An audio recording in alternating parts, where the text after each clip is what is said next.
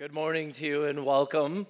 My name is Harold Kim. I'm one of the pastors and privileged to bring to you God's Word. We've been continuing to go through the series, Real Life Relationships, and today we hit upon marriage. So if you have your Bibles, it'll also be projected overhead. It's the book of Malachi, which is the final prophet of the Old Testament. Depending upon how you pronounce it, he can sound Italian. But Malachi chapter 2, verses 13 to 15, we'll begin here. Before we get to verse 13, Malachi the prophet tells God's people that God is against his people because they have forsaken their first love with God himself. And then he goes on to a second challenge, a second rebuke. And we pick up there in verse 13. I'll read it for us. And the second thing you do, you cover the Lord's altar with tears, with weeping and groaning, because he no longer regards the offering or accepts it with favor from your hand. But you say, why does he not? Because the Lord was witness between you and the wife of your youth, to whom you have been faithless, though she is your companion and your wife by covenant. Did he not make them one with the portion of the Spirit in their union? And what was the one God seeking? Godly offspring. So guard yourselves in your spirit, and let none of you be faithless to the wife of your youth. Okay, this is God's word for us so far. I'm sure you've heard it said, go get married. Go get married. Why? Get married because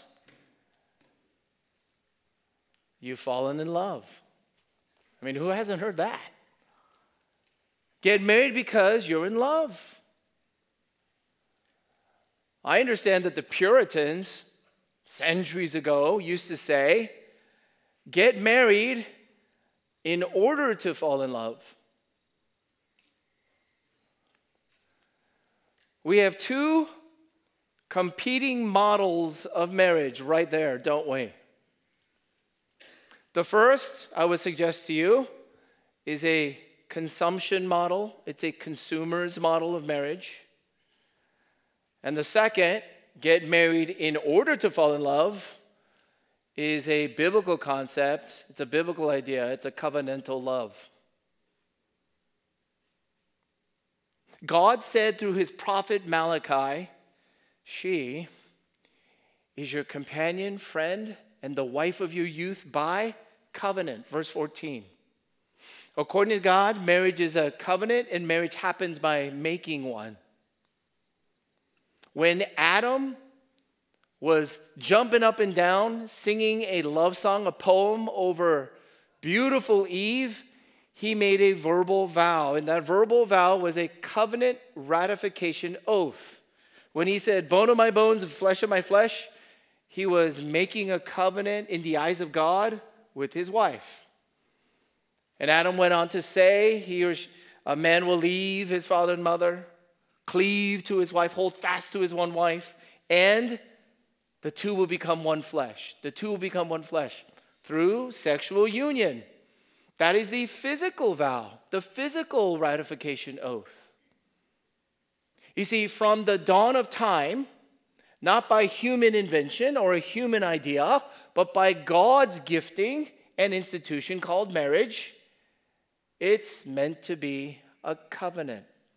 And we are to learn covenantal love.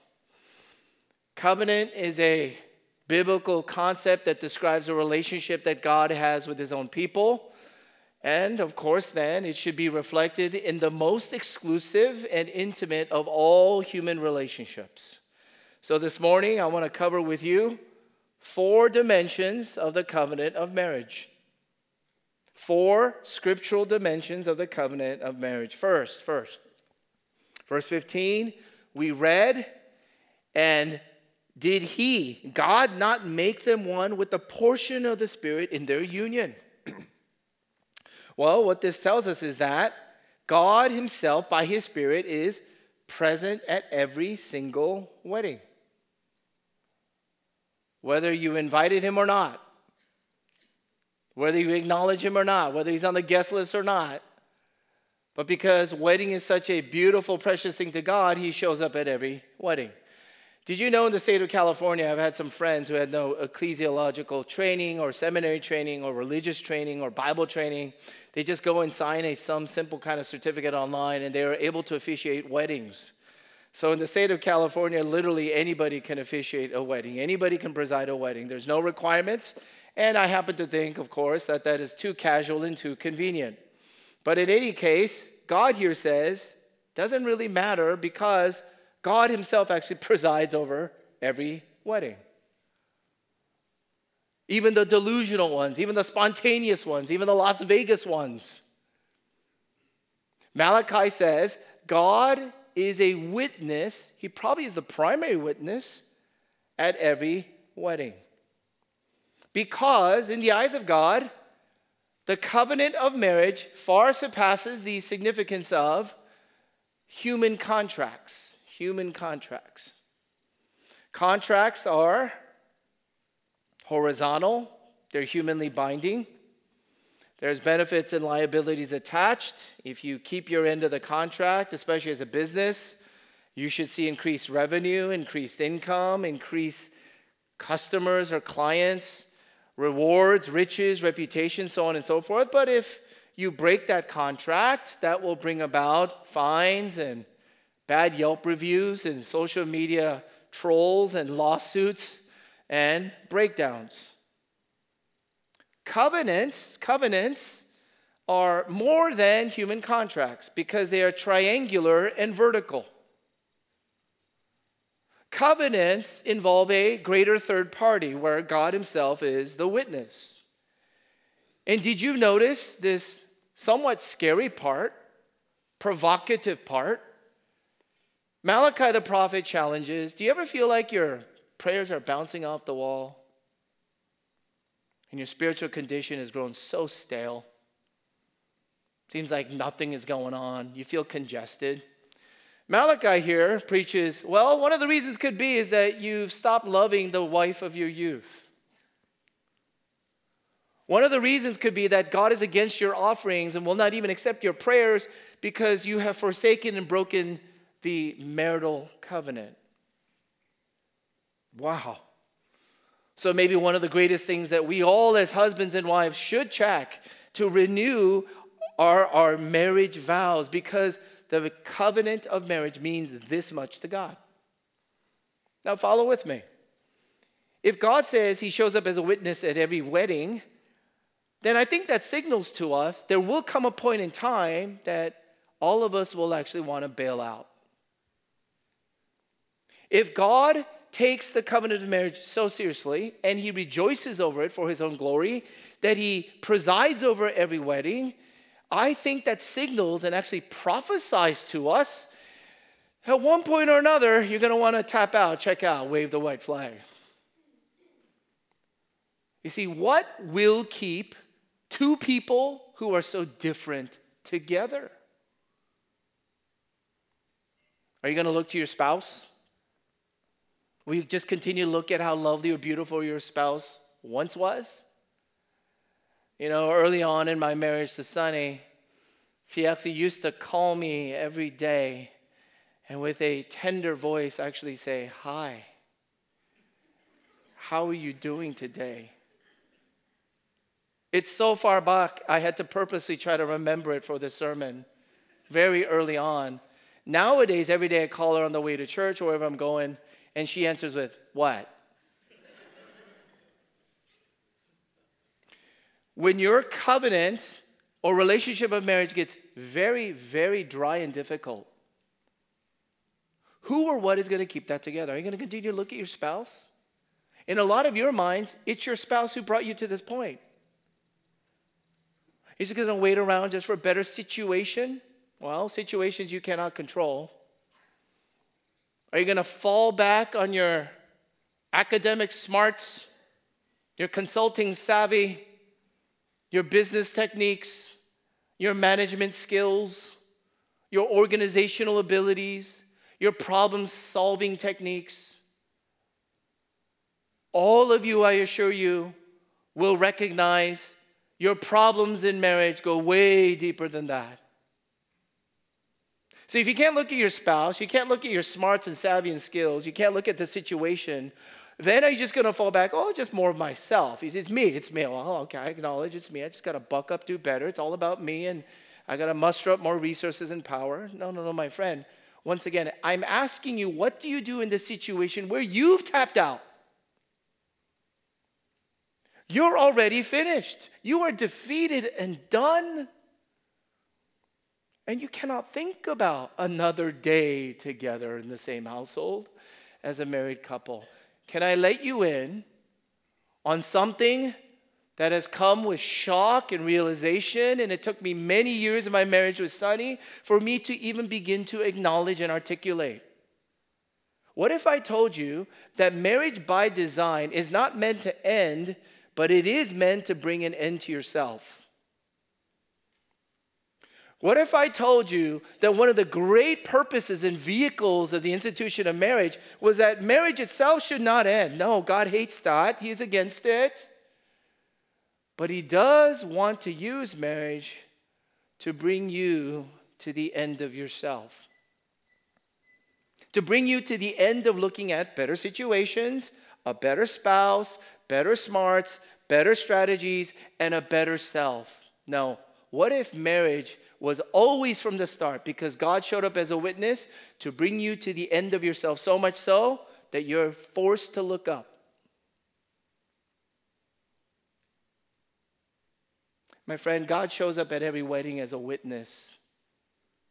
Not just to sit passively and say, oh, good luck from here, but to be actively involved, that every time you look up, not just horizontal, the covenant of marriage can actually be kept. Here's a second dimension. Marriage is binding.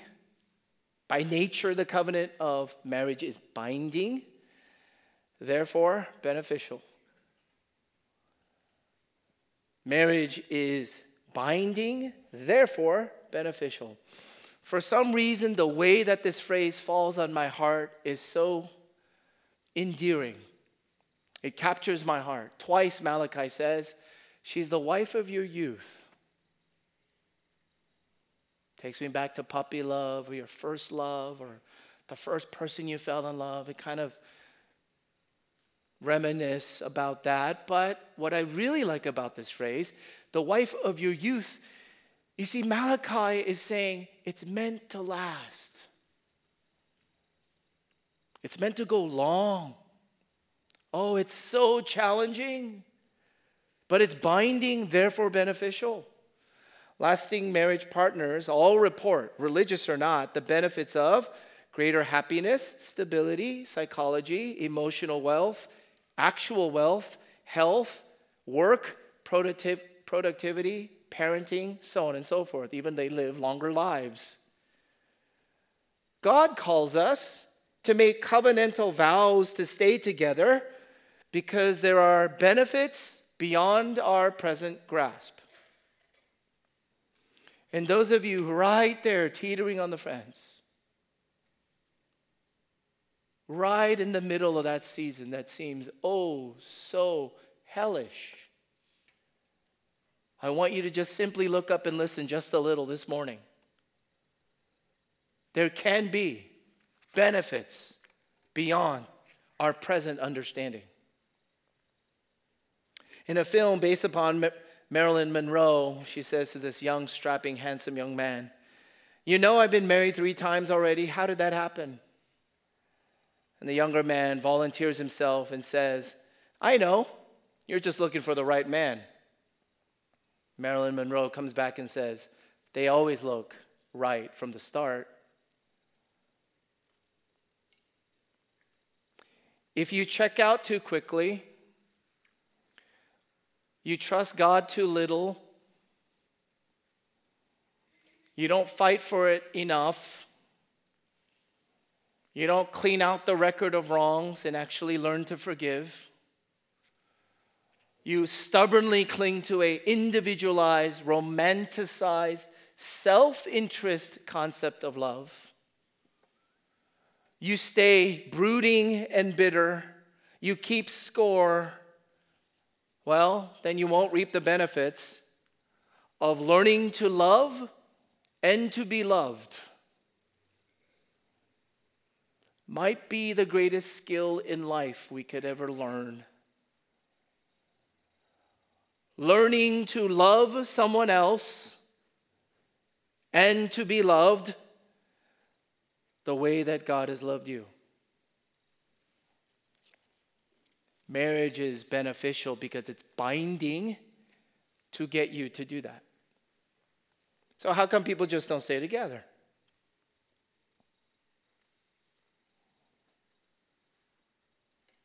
This is nice. When I come to a church, I hear about models, I hear about ideals. Once again, very nice. But my parents didn't stay together. That was awful. Right now, I'm trying to run away as far as I can from being anything like my parents' messed up, broken marriage. How come people don't stay together? How come they don't stay bound and wait until they reap the benefits? Have you heard another saying that love is blind? Love is blind. So true. There's a better saying.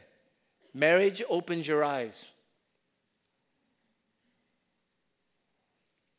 Marriage opens your eyes wide. And you and I are going to begin to discover something and be exposed to something that none of us really like. None of us like this. You're going to get defensive about it. You're going to try to out-rationalize it. You're never going to check it for counseling for it. You might even get angry about it. You might get overwhelmed because you're scared of it. But marriage is binding because it's guaranteed to show you you're not that good.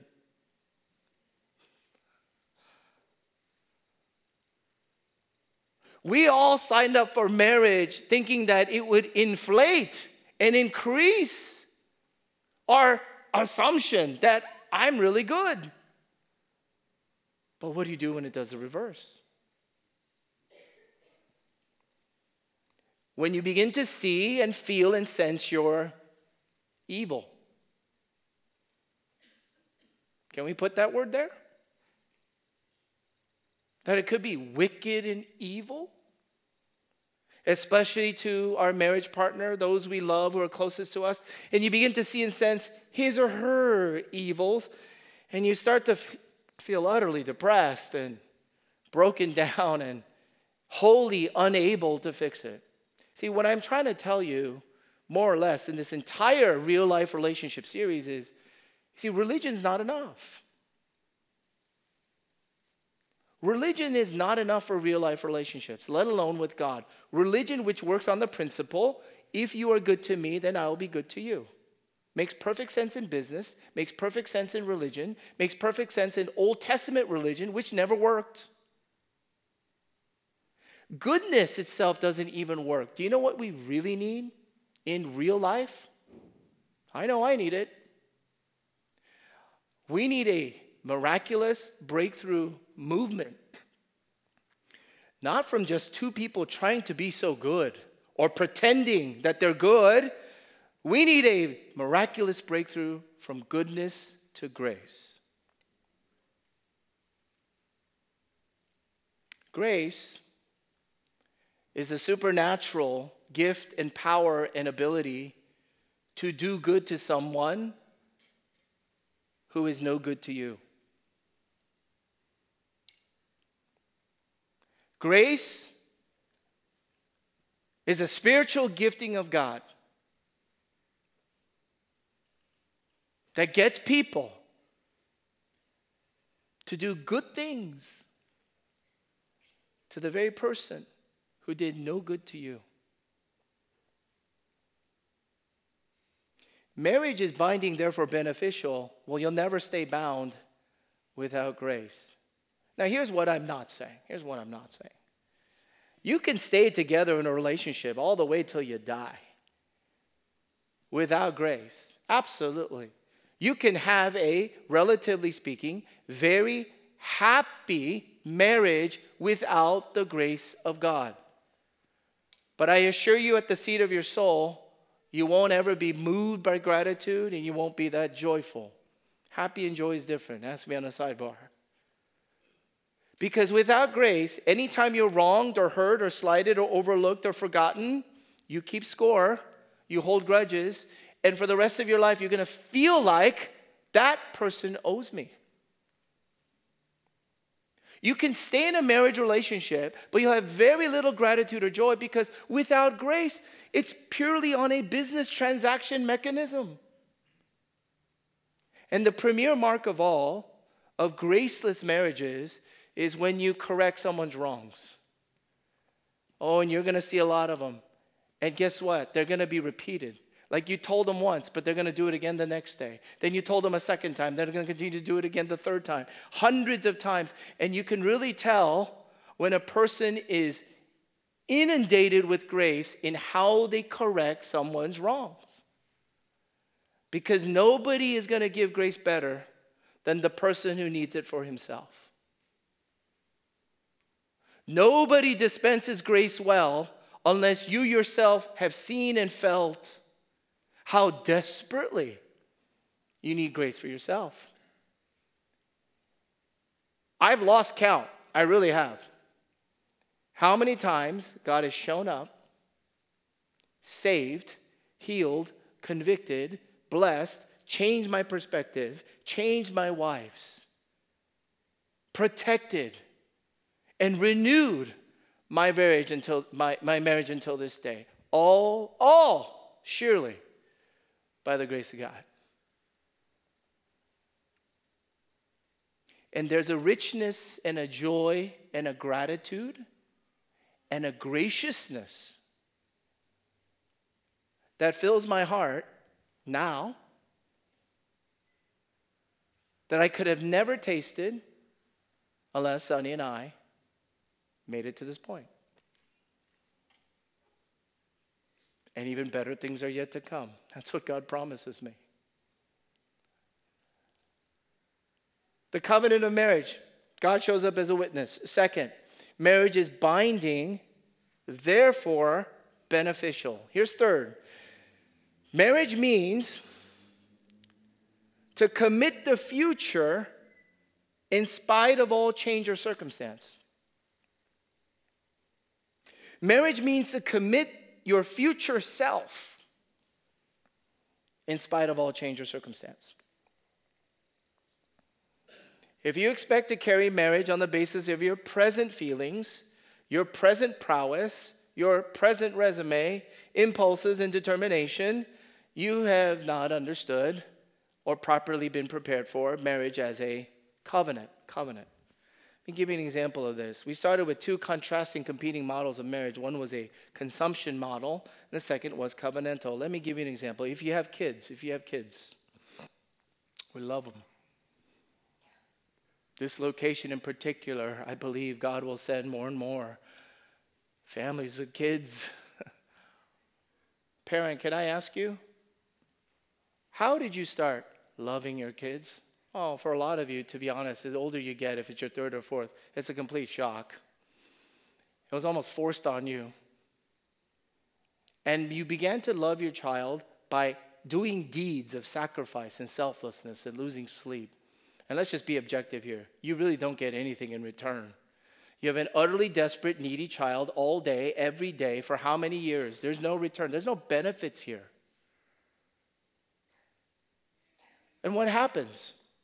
After years and years and years and years and years of acting in love and sacrifice for your child, whether or not you felt it or not, what happens?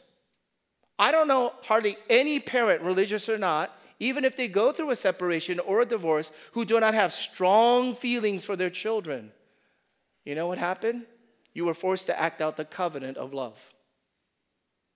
And a covenantal love means you act and commit your future self, and you continue to do good, and you act lovingly to a person, and you don't wait around for the feelings. And then lo and behold, for a lot of couples, after they become empty nesters, after the kids all leave, and your job is done in a sense, the husband and wife find it very difficult to stay together because they haven't been functioning on a covenantal level. It's been consumption, where you only act loving when you feel loving, when you're only good to someone because they have been good to you. And my friend, this is precisely why Jesus Christ is utterly essential in all flourishing real life relationships. Because when the grace of Jesus Christ enters into your hard heart, and you find that someone was good to you when you were no good. He was broken, but I should have been broken. He was cursed, but I should have been cursed. He was condemned, but I should have been condemned. I broke that contract. But God comes back and says, I'll make a new covenant. And where you have royally sinned and where you have royally failed your end, I will cover with my life and my death and all my blood and give you grace. My friend, grace is how you stay bound without being ungrateful and joyless and ungracious and therefore reap all the benefits. But it's also by grace that you can commit your future self and say it with a straight face in spite of all change or circumstance. A covenant. Listen to marriage vows that you might hear at every wedding. And I want you to tell you, no human philosopher or poet came up with these words. They couldn't even think of it. It's borrowed from the beginning of time, from God and His holy revelation. Here's what crazy people say when they get married. I, blank, take you, so-and-so, to be my lawfully wedded husband or wife, to have and to hold from this day forward, for better or for worse, for richer or for poorer, in sickness and in health, to love and to cherish for as long as we both shall live. Please break down those vows. No conditions. It's not about compatibility, whether you've met my needs and expectations or moods. It's not about your charms. No circumstances involved. These vows do not hint even remotely that you are saying, well, I only want to love you when it's easy to love you. I'm signing up for this because I know you're an easy to love person, or I want to love you in costless ways. Most people, again, who misexpect, there's a perfect soulmate out there for me. There's someone who's perfect for me. Yes, that romantic notion has harmed us really, really badly. Because that is code for saying you want a person who's nearly a finished product. Not a messy one, not a broken one, not a tiring one, not an irritating one, not an impatient one, not a hurtful one, not a dysfunctional one, not a flawed one, not a selfish one, not a sinful one. Certainly you don't want anyone like you, who is in need of so much love and grace that God Himself said from the start, I'm not only going to show up as a witness, I'm going to give you my Spirit so you can do it.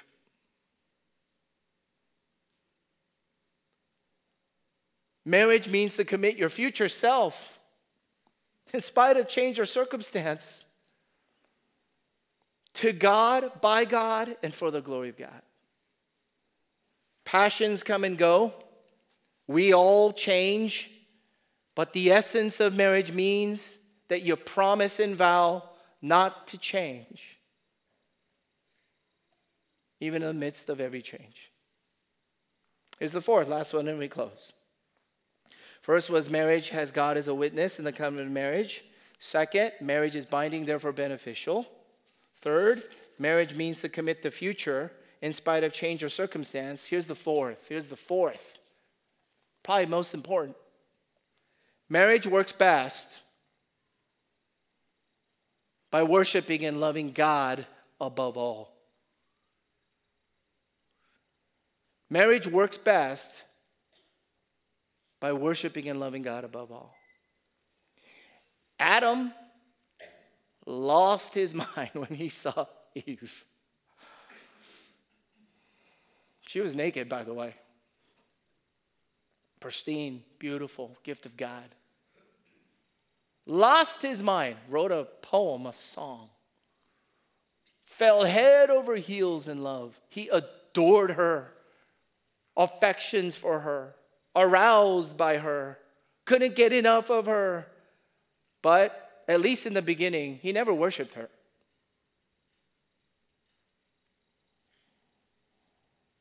Adam was stunned by Eve, but worship was reserved for God. We have to get that order right. You have to keep that order right. And you must repeat that order regularly. I love what John Piper, theologian, pastor, professor, wrote for his own son on his wedding day. The greatest gift you give your wife is loving God above her life, and thus I bid you now to bless. Go love her more and go love her less.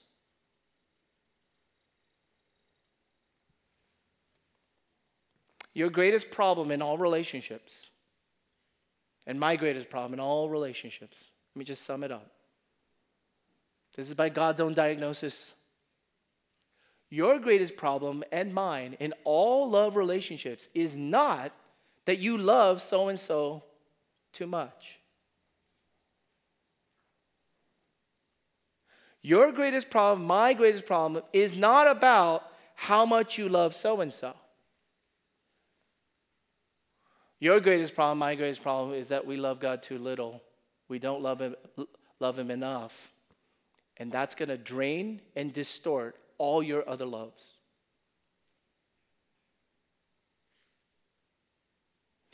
If you don't really pay attention to worshiping and loving God above all, who is love? Who is the source of all love? Who is the pinnacle standard of pure love, selfless love? How can we love? I love giving you like Cliff Notes versions of books. I give you book reports so that you don't have to read the book. Book entitled, What Did You Expect by Paul Tripp. And his conclusion boils down to this. Bottom line. I love it when authors say bottom line. Because I'm like, that's all I have to read right there. The war for our marriages is a war of worship. The fundamental problem of every marriage is misplaced worship. You love yourself too much. Everyone's been kind of telling you that, hinting at it. Like you're egocentric. You're too prickly. You just talk about yourself too much. You're too much about money. You overwork. You're always stressed. That's all you think about. You're addicted to this. You love this. And on and on and on it goes. And the problem of every marriage is misplaced worship. The cure for every marriage is renewed worship of God. I mean, much more on this, on conflict resolution, when two people have competing objects of worship. That'll be in May as we just finish off this whole series on real-life relationships. I mean, what would real-life relationship series be without at least one extended talk on how you resolve conflicts? But Paul Tripp is telling us there is nothing more uniting, there's nothing more healing, there's nothing more that's going to get you see eye to eye than both parties working at worshiping and loving God above all. You do have to work at it, though. Your marriages don't coast. I'm sorry to tell you that as your pastor. I haven't seen one marriage coast and just get better. They usually just get worse. It takes work to actually worship and love God above all. You have to actually turn off the phone. You got to turn off that game. You got to put down the book. You got to say, I'm going to get less sleep. You're going to have to say, I'm not going to go out here. We're going to actually pray, read, sing, get our hearts stirred together toward the worship and love God above all. And when you do that little work, let's see how God works. Exactly today, 16 years ago, my wife lost her mind and married me. I remember still to this day, beaming with delirium and pride, clueless about what lay ahead. So I was just smiling the whole time. The doors open. She came in with her dad, young Al Pacino looking gangster dude. I love him. And Sonny just was bawling. You've heard this, but not mild crying. Not like, oh, I'm so grateful, inspired for this day. No, heaving, convulsing, nose dripping, just the whole body shaking, crying all the way down the aisle. And in my twisted brain, in some sense, that made me happy because I thought, we can only get better from here. We can only improve from here. And little did I know, we did not get better from there.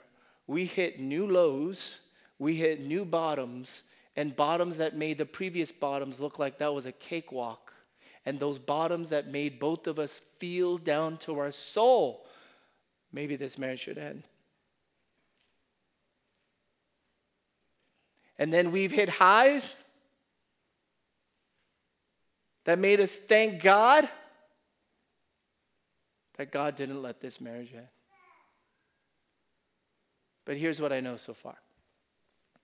As high and as how good as it can get, you are dealing with the heart here that is as restless they can be. And I still haven't found what I'm looking for. Oh, that song is so true. No matter how good a marriage can get, I still want more. Go figure. And then no matter how bad or broken a marriage can be, you might have been once married, twice married. Or you might be waiting, think your life is not worthwhile until you get married. Can I tell you this morning, my friend? You cannot, if you are loved by Christ, miss out on the very best that is yet to come. You cannot. Because in Revelation chapter 21, when Apostle John sees the future by the Spirit of God, and God says, behold, all things are new. In the new heavens and the new earth, all things are new. That includes marriage. Marriage is now pale in comparison to the grand finale. And marriages themselves will dissolve because the meaning of our lives and into eternity is not our marriage. It is all about, are you married to the Lamb of God? And in the wedding banquet that will take place into the end of history, into the never, ever, ever hereafter, into forever, the marriage of the Lamb, here's what it's going to be like. Nobody's going to cry.